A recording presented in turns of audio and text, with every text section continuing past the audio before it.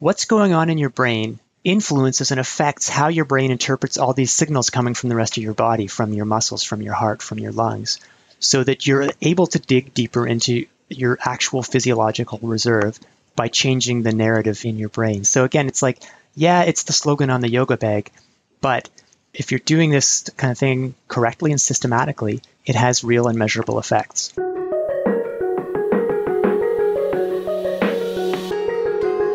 What determines the true limits of our physical performance? Is it mostly hardwired physiological factors that simply can't be changed, or is it more malleable, or is it more nuanced than that? And what about psychological factors? How much does the inner game affect the outer game? And how much of that inner game is under our control? People have been searching for answers to these types of questions for decades now. And the newest research on the matter has provided some pretty surprising insights. And that's why I wanted to talk to Alex Hutchinson, who has been studying all of that for over a decade now. And in case you don't know about Alex, he is an award-winning science journalist. He is a former physicist and national class runner. He's also a regular columnist for publications like Runner's World, Outside, and the New York Times. And in my opinion, he is one of the best fitness writers on the scene today. And Alex has a new book out called Endure, which dives deep into the fascinating science of human performance and potential. And in this interview, Alex is going to share with us some of the key takeaways from the extensive amount of research that he did to write that book, as well as some highly practical strategies and techniques that we can use to increase our capacity for physical and mental output. This is where I would normally plug a sponsor to pay the bills, but I'm not big on promoting stuff that I don't personally use and believe in. So instead, I'm just going to quickly tell you about something of mine. Specifically, my fitness book for men, Bigger, Leaner, Stronger. Now, this book has sold over 350,000 copies in the last several years and helped thousands and thousands of guys build their best bodies ever, which is why it currently has over 3,100 reviews on Amazon with a 4.5-star average. So if you want to know the biggest lies and myths that are keeping you from achieving the lean, muscular, strong, and healthy body that you truly desire, and if you want to learn the simple science of building the ultimate male body, then you want to read Bigger, Leaner, Stronger, which you can find on all major online retailers like Amazon, Audible, iTunes, Kobo, and Google Play. Now, speaking of Audible, I should also mention that you can get the audiobook 100% free when you sign up for an Audible account, which I highly recommend that you do if you're not currently listening to audiobooks. I love them myself because they let me make the time that I spend doing stuff like commuting, prepping food, walking my dog, and so forth, so much more valuable and productive. So if you want to take Audible up on this offer and get my book for free, then simply go to www.bitly.com/freebls. And that will take you to Audible, and then you just click the sign up today and save button, create your account, and voila, you get to listen to Bigger, Leaner, Stronger for free. Alrighty, that is enough shameless plugging for now, at least. Let's get to the show. Hey, Alex, thanks for coming on the show. I appreciate it. Hey, thanks, Mike. It's great to be here. So I came across your work, actually. I read Cardio or Weightlifting First or something along those lines. I read it years ago and really liked it. And so now I'm excited to have you on to talk about your newest book, which it looks like, at least I see on Amazon, is doing very well. So that's cool. Yeah. It's kind of the first book was Which Comes First, Cardio or Weights? And it was a very practical kind of looking into what does the research tell us about questions about how long it takes to get fit, or a lot of the stuff that very similar things to the stuff you're interested in, of course. And the second book is I kind of let my curiosity take me a little deeper and just try to understand the nature of endurance and how it relates to strength. And I think there's some practical lessons in there, but I ended up getting drawn into the brain a little more. And so it's kind of a deeper dive into some of the topics that I've been interested in for a long time. Yeah. So I think we should start probably with just a general overview. I mean, some of the people listening have probably heard of, the governor theory, where there's just a question as to what is really the limiting factor. I mean, obviously there is a limiting factor at some point. We only can do so much physically, but, you hear stories about, for example, you have like a mom whose kid gets trapped under a car and then she just deadlifts the car off the ground, basically. I think you're just with enough necessity, we're able to do some pretty extraordinary things. And then with less extreme examples of that, you have obviously, where people are just running faster and faster miles, for example. People are running, your average top tier, probably amateur runner, probably now, right, is putting up times that 20 years ago we thought would be impossible. Yeah, it's definitely been a story of progress for the last, century or more. People keep getting faster. One of the interesting things to think about is you can look at horse racing records, for example, which have been kept for centuries. And for up to a certain point, thoroughbred horses were getting faster. But the records kind of stagnate around the 1950s, even though there's lots of financial incentive for horse trainers to use the latest technology and all the new knowledge in nutrition. Really, for the last half century, they haven't been getting a lot faster. The record in the Kentucky Derby is Secretariat from 1973. And so the question is, why are humans still getting faster and horses aren't? And so that's where I think you start to realize, well, humans have something that horses don't, which is the ability to compare themselves with other people who aren't there in the present. They can use their brains to think about what are my limits. So that's, I think, one of the smoking guns to say that the fact that we keep pushing ourselves a little bit farther and getting a little bit stronger and a little bit faster isn't just because we're learning better training techniques. It's also because we're able to kind of keep pushing our mental limits back in a way that a horse can't. A horse can only race whoever's there on that day. Right. And so because some people would say, oh yeah, it's mostly just in your head in terms of the upper limits of what you can endure. And I would guess that this would apply not just to like exercise, but probably also to just any form of stress whatsoever, right? Yeah, I think it's a very general thing. So I should step back and say, look, my background is a distance runner. I competed internationally for Canada as a long distance runner. And so this book kind of started as my attempt to understand, hey, well, why didn't I get faster? Why didn't I make the Olympics? What was holding me back? What were the limits? I've been sort of working on this for about 10 years. And the more I tried to understand the nature of endurance, the more I realized how general it is. The definition I end up using in the book is that endurance is the struggle to continue against a mounting desire to stop. And, that's something that applies whether you're running a marathon, whether you're lifting weights, whether you're doing your taxes. Or writing a book. The ultimate feat of endurance, as far as I was concerned, was writing this book. And, I have two kids now who are 1 and 4. I had these kids while I was writing the book. And again, that changed my concept of what endurance means. It's like, and you want to talk about pushing past your limits or understanding that you're capable of more than you originally thought. Well, at 4 a.m. With a sick kid, you discover hidden reserves that you may not have appreciated. On 2 hours of sleep, and then you still gotta go. You gotta go get to work. Yeah, exactly. You don't get a vacation just because your kid was sick. So yeah, I think it's a really general concept, and I think just to go back to something you said earlier, is it all in your head? I think we all understand that neither of the extremes are true. It's not all in your head. Like the Winter Olympics are going on right now. I couldn't fly to South Korea and sort of become the greatest big air snowboarder in the world just because I have a strong brain or anything. You have to have the physical tools.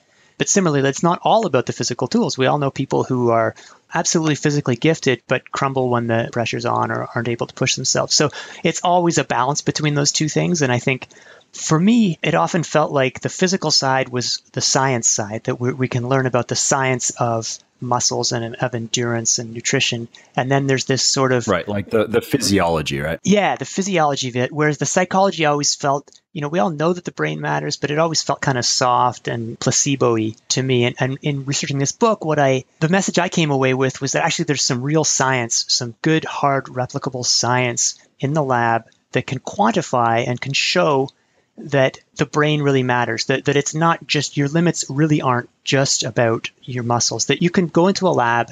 Here's the study that I found really sort of illuminating. They had cyclists do a time to exhaustion test in a lab, and they flashed subliminal images on a wall in front of them. So just 16 milliseconds at a time is like a tenth of the time it takes to blink your eye. So the cyclists were totally unaware of these images. If there was a smiling face in the image, the cyclists were able to pedal for 12% longer than if it was a frowning face. So, I mean, that's not a placebo effect because they're not even aware that this is happening. And yet there's lots of examples like this where you realize that subtle things like your mood and your internal dialogue are affecting what feels like a totally concrete physical limit. Yeah, I've actually read that paper. I know exactly what you're talking about. I thought that was very interesting. I don't remember, I was researching an article and come across that. I was writing more about I think it was visualization and weightlifting actually. So I was looking into some of that research, and you find similar things also, even some weightlifting studies, or just even visualizing performing a good set is probably actually going to help you get there. And with that specifically then, I mean, obviously, I think it's fair to say that we're all capable of enduring a lot more than we currently are, period. And I understand I have 2 kids, 6-month old daughter and a 5-year-old son. So I know exactly what you're talking about. And that kind of becomes your new normal though, right? Like now it just feels very normal to have a new kind of level of chaos in your life now that you just learn to cope with. But how much do you think is, in terms of what we feel is possible or what we feel we can do, how much is determined at in the given moment versus maybe preconceived ideas of, I mean, I'm sure both of these things, what do we think we're capable of when we just sit and abstract about it versus we are in the moment feeling the pain? You know what I mean?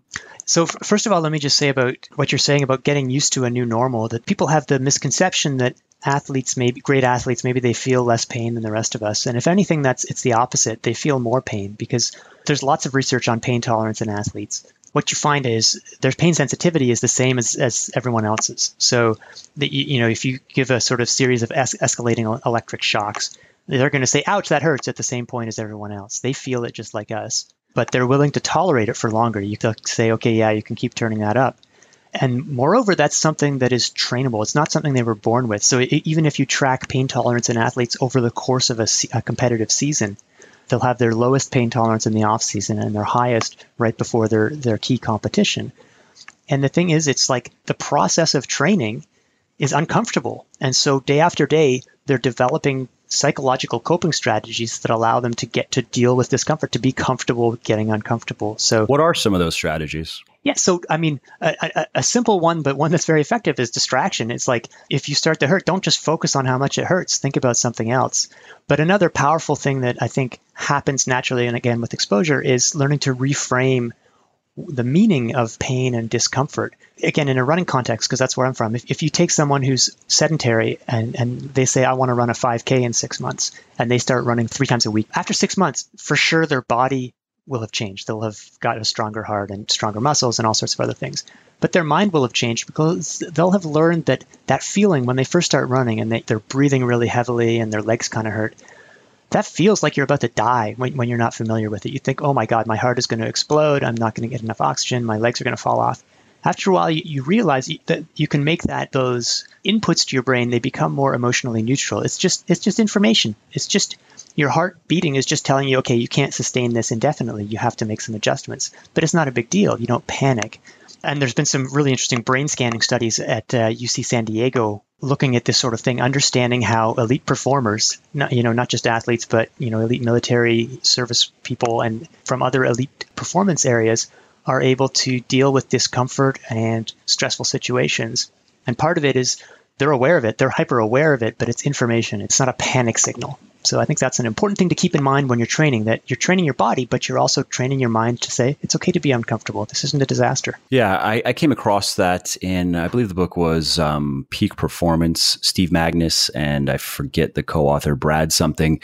Yeah, they spoke about the same thing where it was like one of the coping strategies was just kind of like a little self-talk monologue that these were endurance athletes that they would go through once it really started hurting, and they would just acknowledge that, yes, my legs are really starting to hurt right now, but that's okay. This pain is I can take this. This is separate to me. This is something I'm just observing. That same kind of outside looking in, just looking at it as information. And it doesn't mean that anything is wrong. This is what should be happening, kind of thing. Yeah, exactly. And it's interesting. I was on the subway yesterday and I saw a woman carrying a Lululemon yoga bag, and they have all these slogans on them. And it's like, setting your goal activates your internal computer and stuff. And I was thinking, that's kind of more or less what my book is saying. Is my book really just a kind of a big extended slogan from a yoga bag? And it's like, talking about motivational self-talk, it feels like you're kind of going all woo-woo. But what was fascinating to me is, again, that there's science that tests this stuff. So another example is motivational self-talk. That's basically trying to learn to identify the negative responses during a stressful situation. So if you're telling yourself, oh, this hurts, this is terrible, and like you were saying, you learn to reconceptualize that and replace those thoughts with, I'm ready for this, I've trained for this. And so they've done studies that showing that this really enhances performance. And one of the ones that I found most intriguing was they put cyclists in a heat chamber. So it was a particular form of stress and had them pedal to exhaustion. And then they gave half the cyclists 2 weeks of motivational self-talk training. So just learning to say, instead of saying, oh my God, this is hot, to say, I'm ready for this. It's okay. I can do this. So yes, they increased their time to exhaustion from, I think it was 8 minutes to 11 minutes. But you might say, well, it's all a placebo effect. But they also were able to push their core temperature higher by about half a degree.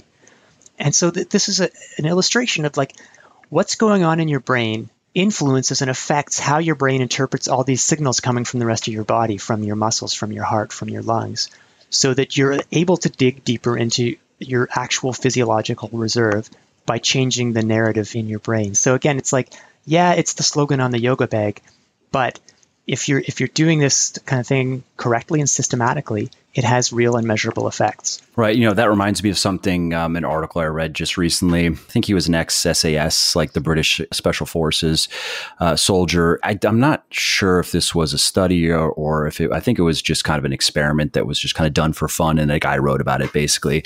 But it was a buddy and his friend who's the ex-SAS guy. And they were hooked up to some monitoring, just monitored different, I think it was just physiological, like heart rate and blood pressure and stuff.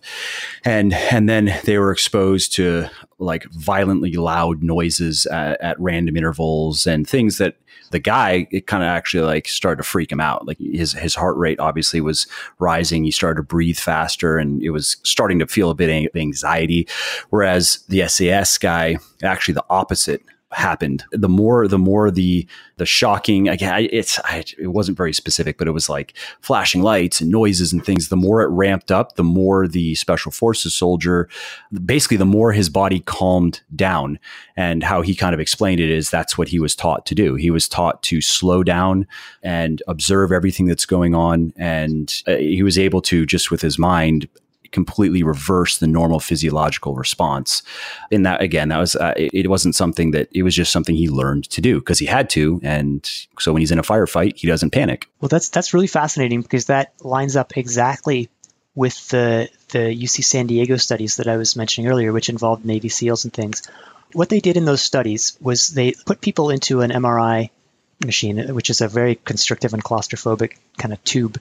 And they had them breathing through this a special mask and doing cognitive tests at the same time. So they're doing tests, they're in this tube having their brains imaged, and periodically what they would do is restrict the flow of oxygen through this mask. So all of a sudden it would get really hard to breathe. There'd be some oxygen so they could still breathe, but it would be hard, it would be uncomfortable. It's quite a stressful situation. And actually some of the non-elite performers, the controls, panicked and had to be taken out of the brain scanner. But what they found is exactly what you said. So the normal pattern is you're lying in this brain scanner, you're doing these brain tests, you're chilling out, then all of a sudden you can't breathe properly, so you panic. The monitoring area in your brain goes haywire, and your performance on the cognitive tests goes down. This is what normal people do. It makes sense. For the elite performers, whether they were elite adventure racers or Navy SEALs or Olympic athletes, what they found is the monitoring part of the brain was initially a little bit higher. They were always kind of keeping track of how their body was feeling, what the circumstances were, until the point where the stressful situation started, where they can't breathe properly. And then the absolute opposite pattern happened. Instead of heightening their monitoring of the sort of how their body was feeling, they actually lowered it. They said, okay, we're fully aware of what's happening. We can't breathe quite as much. We need to focus more. So they kind of tuned out the extraneous noise. And their performance on the cognitive tests actually got better when they were having their breathing restricted, because they moved into exactly as you're saying, this stress response of like, okay, be calm, be absolutely focused. Whatever's happening right now makes it important that my mind isn't wandering, which is the opposite of the rest of us. Yeah. And apparently breathing plays a big role in that, like just slowing down your breaths, longer breaths, holding breaths. That's the thing that, again, you come across if you just read about that's like one of the first things that in the case of the SAS guy, but I've also read about it with SEALs that they train to do is when shit hits the fan, they slow their breathing down because they know that if you start to hyperventilate, you're fucked. Yeah. And again, I hate to sound like I'm reading off the yoga bag slogan, but in the UCSD studies, what they've started to try to do is give people specific tailored forms of mindfulness training, which seems to cultivate exactly that sort of brain activation where you're aware in the present moment, but not judgmentally. So you're aware of what's happening, but you're not freaking out about it. Right. And, I think also a lot of that probably comes from, and this is just in general in the special forces world, right? So like when they're planning missions, for example, it's just, you have the objective and you have the general, okay, here's how we're going to get there. But then it's just contingency planning. If this happens, then we do this. If that happens, we do this. And probably to the point where it almost is ad nauseum. But it's also then applied to things like this, I'm sure is approached in the same way. If this happens, then here's how I'm going to respond physically. And it starts there and then it gets ingrained to where they don't have to think about it anymore. Yeah. And, these skills, I'm sure they're useful in a firefight, but I suspect they're also pretty useful in day-to-day life. Also, I think of diving as well. A lot of I can't say a lot, but there are a percentage of divers who die, they still have oxygen left in their tanks, and it's because they panic and they think they're out of oxygen and they rip their regulators out of their mouths and that's it.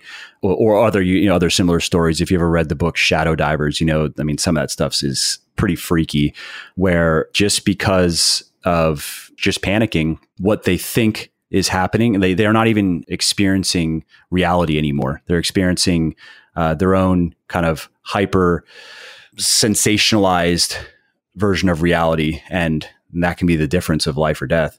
Yeah, that's really interesting. And at the opposite end of the spectrum, you have free divers who again have to exert this sort of incredible mental control on their body in order to do what they do. And I actually have a section in my book on the limitations of oxygen, whether you're free diving or holding your breath or going to the top of Mount Everest.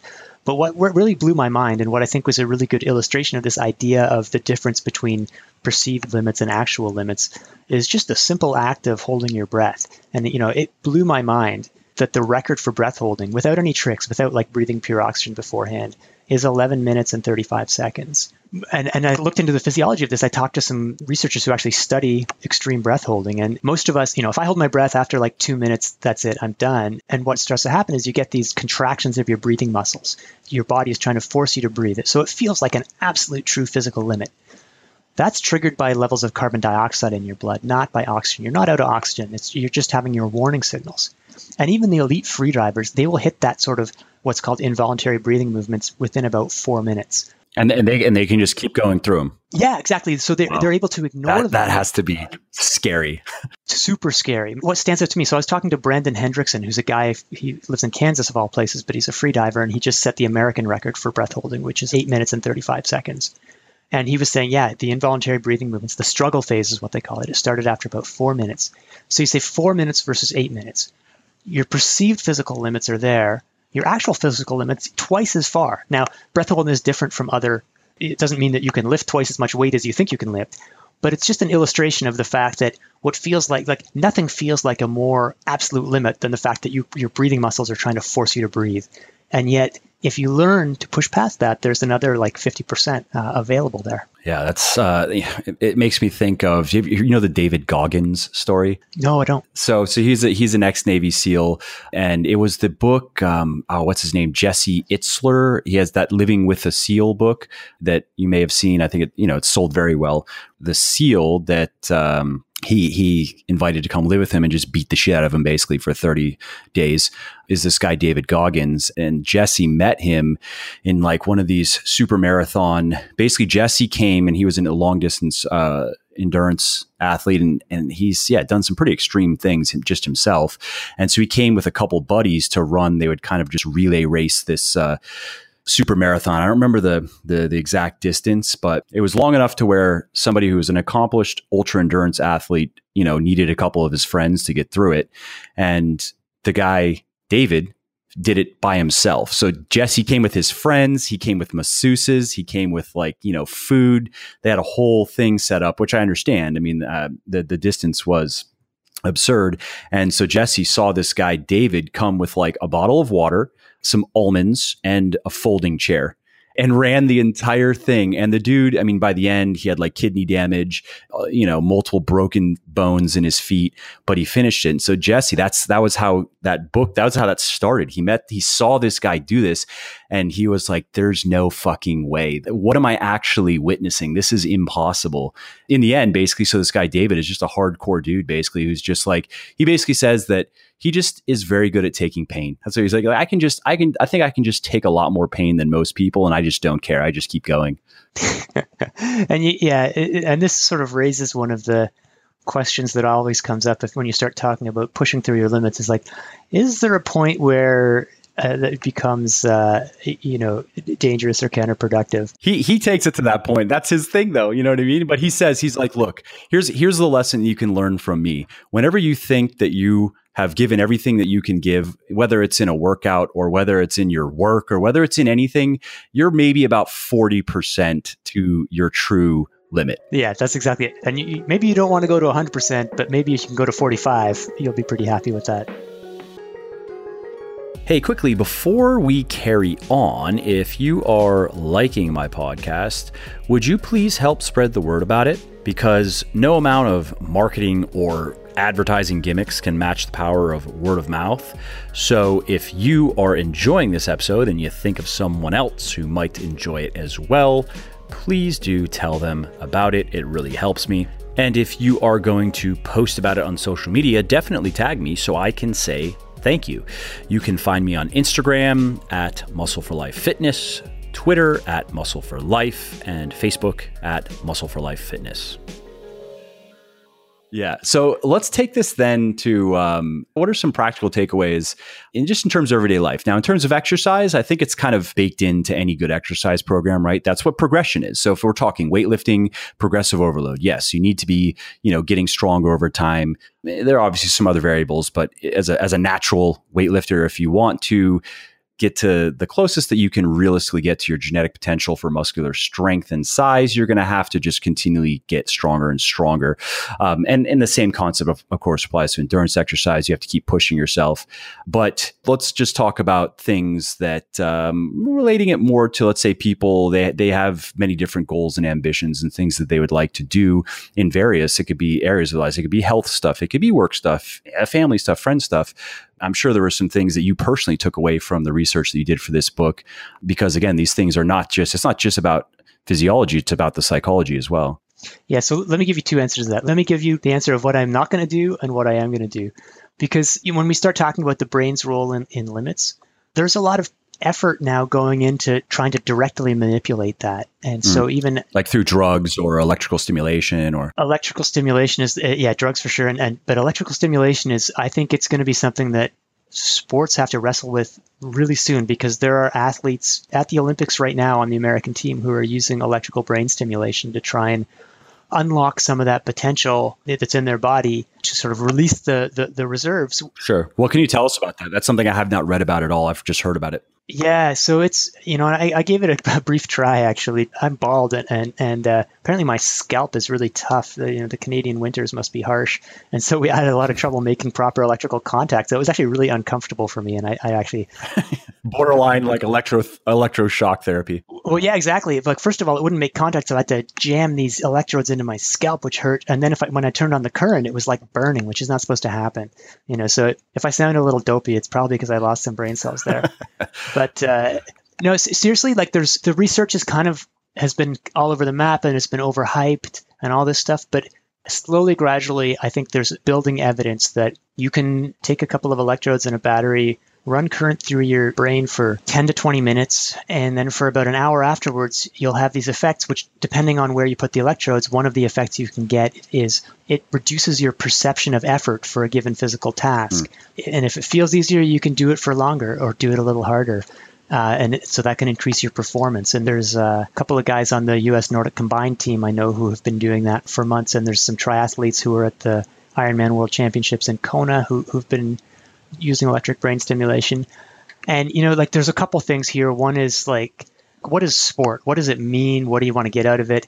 Is this where we want high school athletes to be going? So I have some misgivings about the kind of just the ethics and the desirability of going to electric brain stimulation, although I totally understand the opposite argument of, hey, if the potential is there, why not use it? I also have some like safety concerns of when my kids get to be 16 years old, I don't want them to be like, hey, Dad, we got a volleyball game tonight, so ramp up the current. Let's stim up. I mean, to be fair though, when you're talking about that level of competition, to get to the levels that they're at, you have to be able to just throw your body away. I mean, in terms, because we can, take like a documentary like Icarus, which was an interesting documentary. Although ironically, I actually do agree with a little bit of Putin's criticism is that it was kind of a political hit piece and that everybody's doing it. That's what they didn't talk about in the documentary. Sure, the Russians got caught and it was pretty impressive, the little system they put together, but everybody is doing it. Why do you think that they didn't win every gold medal in everything? Why do you think people from America were able to beat their athletes who were not just on drugs in the entire offseason, but were drugging every single day of every single competition? Oh, but they were still losing, and sometimes by like large margins. Oh, I wonder why that is. Oh, yeah, sure. Oh, they would be beaten by like anybody that knows anything about what these drugs can do realizes that they make such a big difference that being a truly natural athlete, you have absolutely no chance against an equally skilled natural athlete, an equally conditioned natural athlete who also has a bunch of drugs. So if you have people though, of course, if they're willing to take any drug and any amount of any drug that it takes to do what they need to do, then fuck it. Yeah. Strap me up. Let's go. Let's see what happens. If it screws up my brain, I guess that's my problem later. Yeah, I mean, this gets down a whole other conversation, but I understand what you're saying. No, I know. We don't have to go down that road. I'm just like, I understand if you're already like, whatever, I'm already putting all kinds of crazy shit in my body. I'm already doing everything that I possibly can do. And if the risks of this, are relatively low, whatever, let's do it. Yeah, and for sure, like there's those famous studies where they asked athletes at the U.S. Olympic Training Center, like, if you could take this pill, you'd win the Olympic medal, but you'd die 5 years later. I mean, I think that study's been a little exaggerated, but the point is, for sure, motivated athletes. Actually, I hadn't heard of that. That's funny. Yeah, it's kind of a classic. It's hard to verify. It's kind of become an urban legend, but it's like you hear that 60% of them were like, yeah, sign me up or whatever. But I guess it's possible. It sounds a bit high, but I wouldn't. 20%, I'd believe it absolutely. I'd be like, oh yeah, that makes perfect sense. And realistically, like that's such a hypothetical question that they probably. It's easy to say that, if they actually had the pill in front of them, it's different. Exactly. It's like those would you rathers that you play with your friends. Yeah, it's one thing to say, it's another thing to live it. Yeah, exactly. But still, I mean, I can say, look, I was a very competitive distance runner starting in high school, and if that was legal and that's what my perception was that other people were doing, I would start doing it. So it's hard to draw a line between let the crazy pros do what they're going to do. They're making millions and they don't care, without knowing that it's also going to bleed down to every other level. Yeah, that's true. Well, what do you think would happen? I know what hypothetical, but imagine, let's take a sport like football, right? Like professional, American football. And imagine if you took drugs out of football. People would be like, what is wrong with why is everybody hurt? Why is everybody so slow? Like this sucks. What happened to football? And so if they understood, it'd be, I think a lot of people that they just watch it for, to see super freak athletes do super freak things. If they understood, they'd go, oh, so no, we should be giving them more drugs. Like, what else can we do here? Can we like bionically alter them somehow? I think I want more entertainment out of this. Yeah, and you know what? We're going to see bionic alterations before too long. But it is probably interesting. True. As in Canada, hockey's the sport. And there's always a debate every time the Olympics come around. People watch the women's game and they're like, hey, this game's really good. It's like there's passing and there's much more subtle strategic play because it's not quite as rocket fueled as the men's pro game has become. And so our expectations of what's normal and the way the game should go has definitely been skewed by factors including drugs. And I think you're right that as far as the audience is concerned, I think people vote with their feet and their tickets. And the truth is, for whatever reason in the pro sports, no one gives a damn. Someone gets popped for drugs, it doesn't hurt their reputation at all. So that's a bit of a sad thing. I mean, I don't watch sports, so maybe that's why I'm so emotionally divested from it. But when I hear that, I'm just like, yeah, so what? Like, that's unlucky because, 80% of his teammates are doing the exact same thing. 80% of everybody he competes against is doing the same thing. So, and if he weren't, he may not even be able to keep his job, basically. Yeah. I mean, look, again, this is a big debate, but so I competed at the World Championships as a runner. One year I came at the World Cross Country Championships. I think it was 108th, which is not very good. It did not win me a lot of money. The guy who came 107th, one spot in front of me, he was from Ireland. And the next year he made a huge breakthrough. He became the Irish record holder. He went to the Olympics. And 2 years later, he got popped for drugs. And I have friends who were better than me who did make the Olympics, who I'm virtually positive were clean. So I know there's a cost to this stuff. Sure. Look, that's my sub story. We don't really need to go to that. Anyways, I derailed you back to the. So to answer your actual question, so all that stuff is the kind of stuff that I'm ambivalent about, like stuff like brain stimulation. Look, there are ways of doing it, and people are going to pursue it, and it's worth knowing about it. What I took away from it most of all is going back to a little bit what we were talking about earlier. Like if I had a time machine and could go back and tell my 20-year-old self, give some advice on getting the most out of myself, the very first thing I would recommend is digging into motivational self-talk and not just treating it as a sort of thing to be aware of, but actually doing it as something that you consciously practice because it has to become second nature. That you identify the negative thoughts that you experience when you're in a stressful situation, and you come up with alternatives and you practice using them so that when you're in a stressful situation, it's second nature. This is not just about workouts. It's not just about competition. It's about giving a presentation at work. It's about social situations. And how might that look? Like how might that dialogue actually go? Because I think anybody listening can come up easily with some negative dialogue, like take a sales presentation, and then the mind starts racing all the ways it could go wrong. And what if I mess this up? And then what? But how might that go to turn that around into something more positive? Yeah. So the first thing you need to do is actually tune into that dialogue. You need to become aware. You need to make a list. So be in a stressful situation, make a list. Keep in mind the things that went through your head. And as soon as you're done, sit down and write them down. Some of them might be telling you something. Something might be telling you that, why didn't I prepare more? Well, maybe part of your negative self-talk is because you actually didn't start preparing for this presentation until last night. And so that's something you can fix, not in your head, but by making sure you're taking care of the things you can take care of, like being sufficiently prepared. Yeah, where in that sense, it's like rational. Like, yeah, you probably should feel that way because you didn't prepare.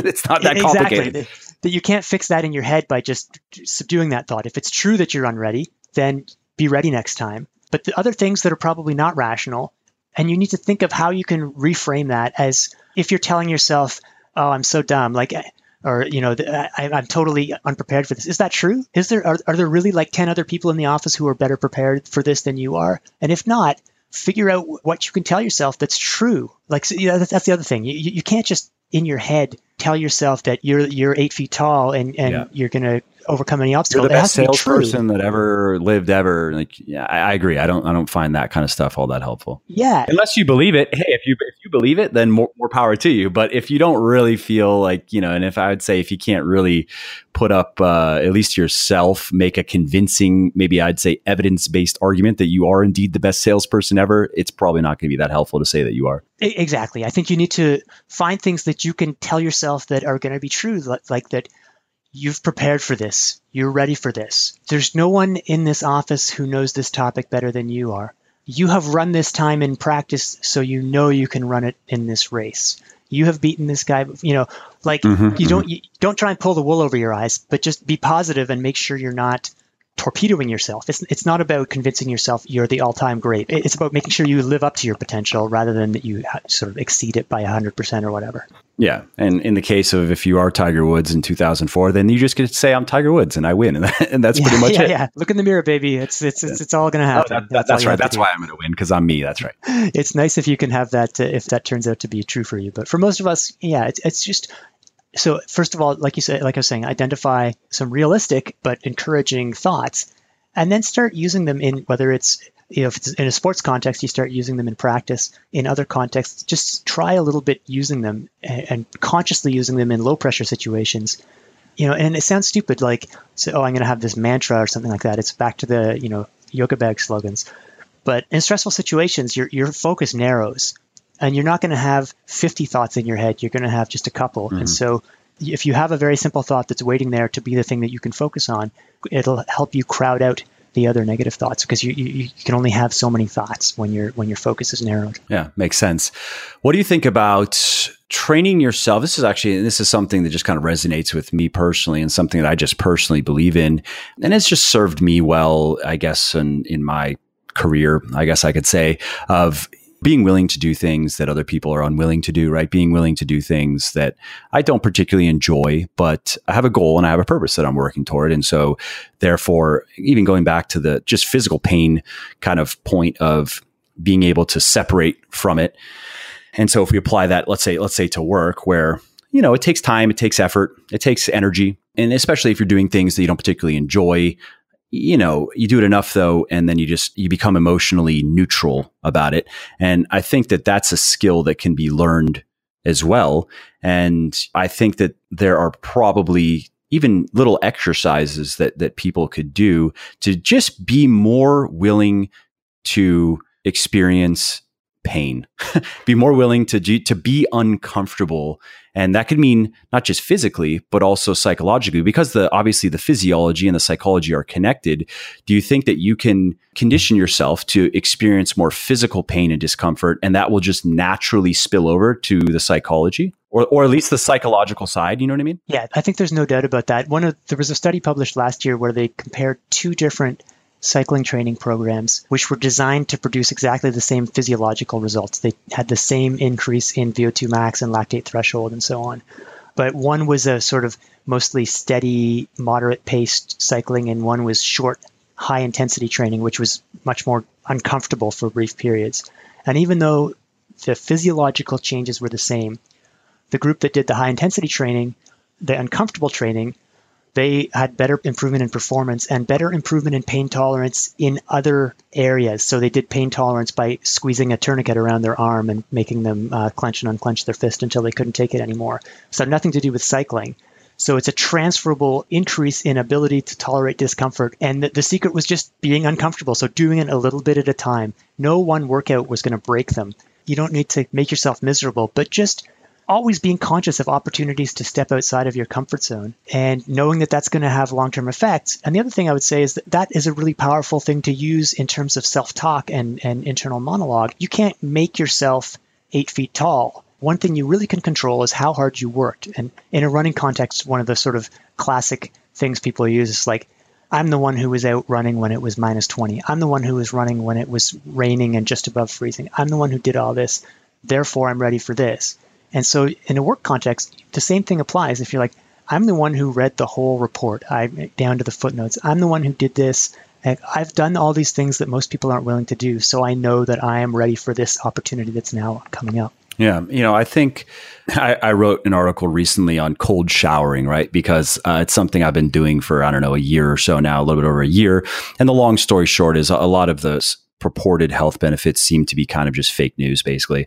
My takeaway based on the research that I did is, okay, if you're going to be like a winter swimming person, if you're going to go out in the winter and expose yourself to extreme cold for hours on end, and you're going to do that regularly, yeah, there actually probably are some health benefits. You're going to have lower levels of inflammation in your body.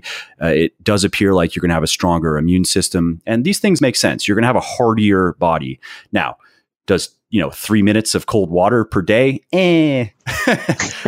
Wishful thinking, right? But the reason why I actually stuck with it is, I accepted that I'm probably never going to see a health benefit from it whatsoever. Although I didn't get sick this winter, but that's not why.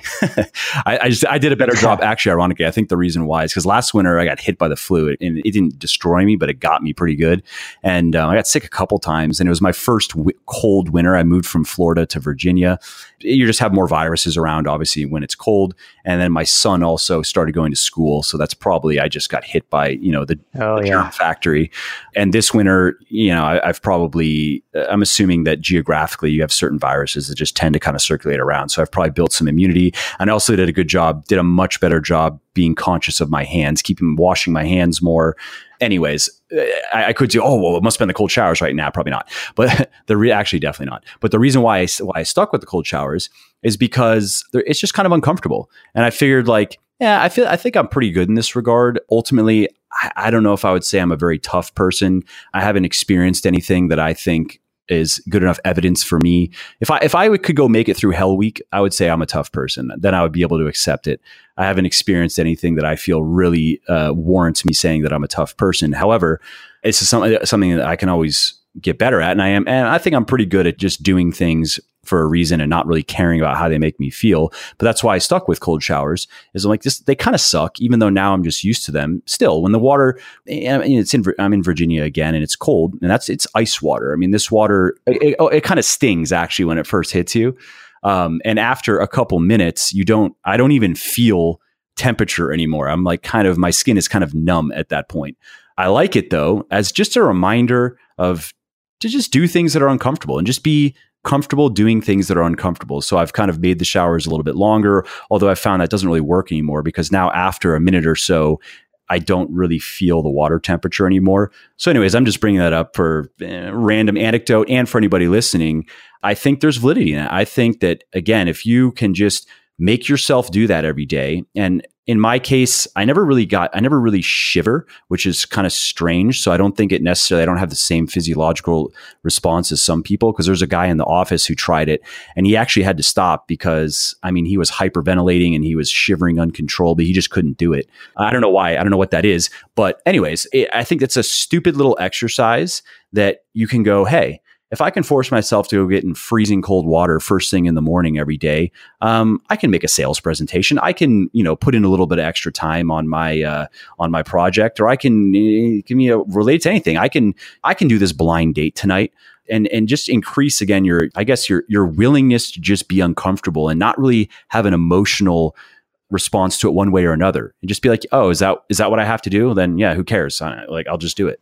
I totally agree with what you're saying. Both the fact that the physiology is probably negligible, but the mental benefits are real.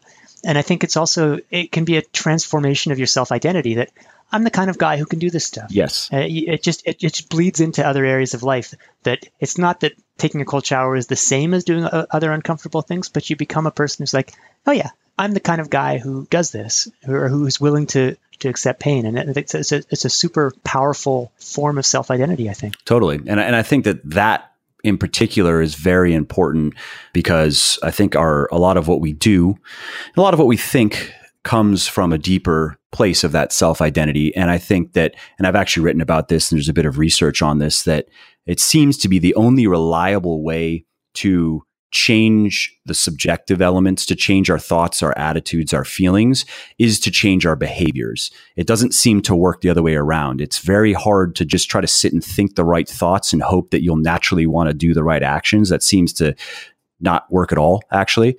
Whereas the reverse works very well. And that has been proven in quite a few studies, that if you can just force yourself to do the right actions, how you feel about it, the subjective will naturally conform to it, just because that's how we work. It's you have a cognitive dissonance there in a positive way, where now you're doing something that doesn't conform to your sense of self-identity. If you just keep doing it, you will change your self-identity to match what you're doing.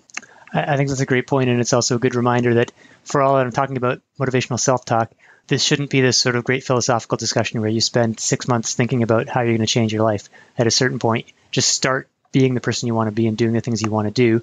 And to the extent you fall short, then you work on fixing it. But the first thing to do is just start. If you want to start running, get out the door and take the first step. And your mind will follow, as you say, rather than trying to wait until you're in that perfect headspace. Yeah. And what are your thoughts on anticipating the pain and just saying, yeah, it's going to hurt. Yeah, it might hurt a lot. And that I'm expecting that. I'm not, you know what I mean? Yeah, I think it's important. I think it's a balance. I think you definitely have to be realistic and just be ready for it. And I'm a funny mix of optimist and pessimist. My defense mechanism I always think to myself, this is going to be terrible. This is going to be horrible. Yeah. It's going to hurt so much. And then usually it's not as bad as I expect. Yeah, right. That's like going to the movies with low expectations. That's the secret. I think it's the secret to life. But I also found that when I was a competitive runner, it sometimes got a little out of control before a big race where I knew it was really going to hurt. my expectations of pain would get ramped up so much that I would get debilitatingly nervous. So I think you want to do that in moderation. Expect discomfort, but don't sort of fixate on how terrible everything's going to be. Otherwise, things can get a little gloomy. Yeah, makes sense. Any other practical takeaways that you want to share based on what you were saying? By the way, I like the idea of training to hold your breath is probably also a similar type of exercise that you could do just because it sucks. And if you get better at it and you're like, oh, I can do sucky things and just get through it. I agree. And there's so many ways you can challenge yourself in different ways in life. Where I finished the book, the kind of message I came away or was going away with is actually similar to what you were just saying, is that there are all these ways of sort of tweaking the brain, and I think they're important. But I think, like you were saying, action is the first place to start. So from a physical perspective, it's like, just get out there and do it, and don't overthink things, and then figure out how you can get better. But don't wait for the perfect mindset to arrive. Right. So the sort of mantra that I always follow is most people overestimate what they're going to be able to accomplish in the short term, and they underestimate what they're going to be able to accomplish in the long term. Right. And so it's easy to get disappointed when you're like, I want to accomplish X, and you're all fired up. It's the classic sort of New Year's resolution thing. And after a few months, you're not really appreciably closer to where you want it to be, and you get discouraged. And well, then of course you don't get it. Once you're discouraged, you're never going to get there. Setting long-term enough goals and understanding that just keep plugging away inch by inch, both in your physical capacity, but also in your mental capacity. You're going to be getting stronger and tougher as time goes on, but just don't expect it to be a miracle. Don't look for the electric brain stimulation where you're going to press a button and it's going to be there. Because even if it works, it's actually, it's less satisfying. It's like, do it yourself. Build the strength yourself rather than trying to just press a button. Right. It's that compounding kind of get 1% better every day type of approach. Yeah, exactly. And on the point of goal setting, I think there's something to be said for I think it's great to think big and have big goals, but I think it's a mistake to think big, have big goals, and then not stop to like make an actual plan on okay, what really needs to happen, and when am I going to be doing this? Where am I going to be doing this? What's the system that I'm going to use to get there? And then a step further is what is that going to require in terms of sacrifice? Like, what am I going to have to, how much pain am I going to have to take? What types of pain am I going to have to take? Am I willing to do that? I mean, I think there's nothing wrong. I'd rather myself even, and I've done this actually, I've looked at certain, again, coming back to work things, projects where I'm like, ooh, that'd be cool to do this. But then if I really look at, okay, here's my life right now, I realistically probably can't fit much more work in at all. Actually, on average, I'm maybe around 60-ish hours a week. I have 2 kids. I have a family. There's only so much I can do. And I slow down and go, what would it take to do that?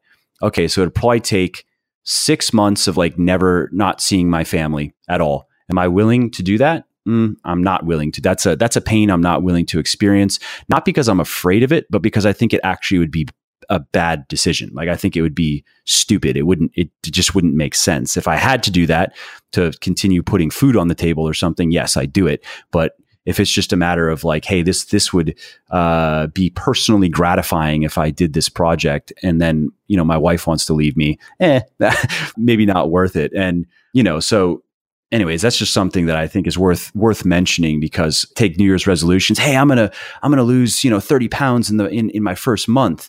Okay. Are you willing to eat 500 calories a day and do 2 hours of exercise a day? Then that's what it's going to take. Are you willing to do that? You're not willing to do that, then that's a bad goal. Don't set that goal. There's nothing wrong with accepting a smaller goal that comes with less suffering. Yeah, I think it's interesting you said that, and I think it's kind of clear that we're both at similar life stages with kids and family, because it's like, of course, I want to be immortal and accomplish a billion things and have massive statues built of me and yada yada yada. But it's like, yeah, you start to reevaluate and say, okay, like you said, that this would be an amazing work thing to pursue, but wouldn't I rather have a couple weeks of vacation each year? Would I rather, go on a canoe trip with my buddies or achieve this goal? And it's like, I'm all for goal oriented, and I'm extremely goal oriented, but I'm conscious these days of, like you said, trying to set good goals, not just trying to be the greatest possible, but actually trying to live a good life and find balance. So yeah, that's an important point, and something that shouldn't get lost in the sort of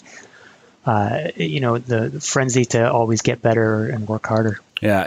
Have you seen any of that Facebook documentary, Tom versus Time? No, I haven't. So I watched one episode of it, and it's about Tom Brady, and he said something that is right along these lines that just resonated with me. And he was just talking about his career, and that, you know, he said he's given up everything for the last 18 years. Like, football has been his life for the last 18 years, and he said that if you want to compete with me, then you'd better be willing to give up your life, because that's what I'm doing. And it kind of comes down to that. Yeah, you want to, it's nice to say that you want to be the best in the world, but are you willing to give up your entire life? Because that's what it takes, because you're up against people who every waking minute of every day is spent pursuing that goal. And there literally is nothing else in life but that. If you're willing to do that, maybe, and if you're young enough and you have all the right conditions, maybe that you can get to that level. If you're not willing to do that, don't even bother trying. Yeah. And of course, we all face versions of that dilemma, and yeah, exactly. It's just a question of finding the right balance for you. And of course, you know, I think when you're younger, making your way in life, I certainly was a much more fire-breathing go-getter when I was younger. And it's not that I can't do that anymore or that I'm physically incapable. I'm just conscious now of you don't get two chances to bring your kids up and to make your marriage work and things like that, and to get out and see the world. So yeah, balance is a good thing. I agree. Okay, so the book is Endure, and of course, you can find it wherever you buy books, bookstores, find it online. Anything else that you want to share, Alex? Like, where can people find your other work, and like, what's your online hub? Best place to find me is probably on Twitter. My handle is at Sweat Science. I have a website, alexhutchinson.net. too, and Facebook is Sweat Science 1. But yeah, Twitter is where anytime I have a new article, because I write for Outside Magazine and a few other places, I'll post it there, and that's where the discussion happens and things like that. So that's probably the place to go. Awesome. Well, this was great. This was a great interview, great discussion. Thanks again for taking the time. Really appreciate it. Thanks, Mike. I really appreciate the opportunity to chat. Hey there, it is Mike again. I hope you enjoyed this episode and found it interesting and helpful. And if you did, and don't mind doing me a favor and want to help me make this the most popular health and fitness podcast on the internet, then please leave a quick review of it on iTunes or wherever you're listening from. This not only convinces people that they should check the show out, it also increases its search visibility and thus helps more people find their way to me and learn how to build their best bodies ever too. And of course, if you want to be notified when the next episode goes live, then just subscribe to the podcast and you won't miss out on any of the new goodies. Lastly, if you didn't like something about the show, then definitely shoot me an email at mike@muscleforlife.com and share your thoughts on how you think it could be better.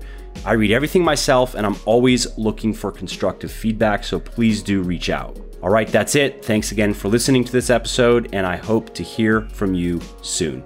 And lastly, this episode is brought to you by me. Seriously though, I'm not big on promoting stuff that I don't personally use and believe in, so instead I'm going to just quickly tell you about something of mine. Specifically, my fitness book for men, Bigger, Leaner, Stronger.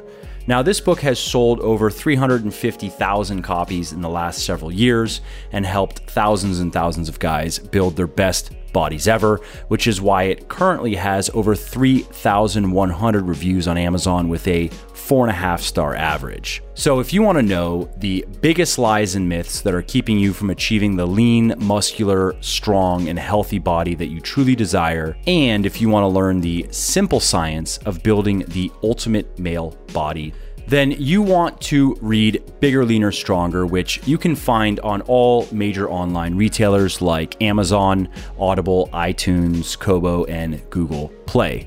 Now, speaking of Audible, I should also mention that you can get the audiobook 100% free when you sign up for an Audible account, which I highly recommend that you do if you're not currently listening to audiobooks. I love them myself because they let me make the time that I spend doing stuff like commuting, prepping food, walking my dog, and so forth, so much more valuable and productive.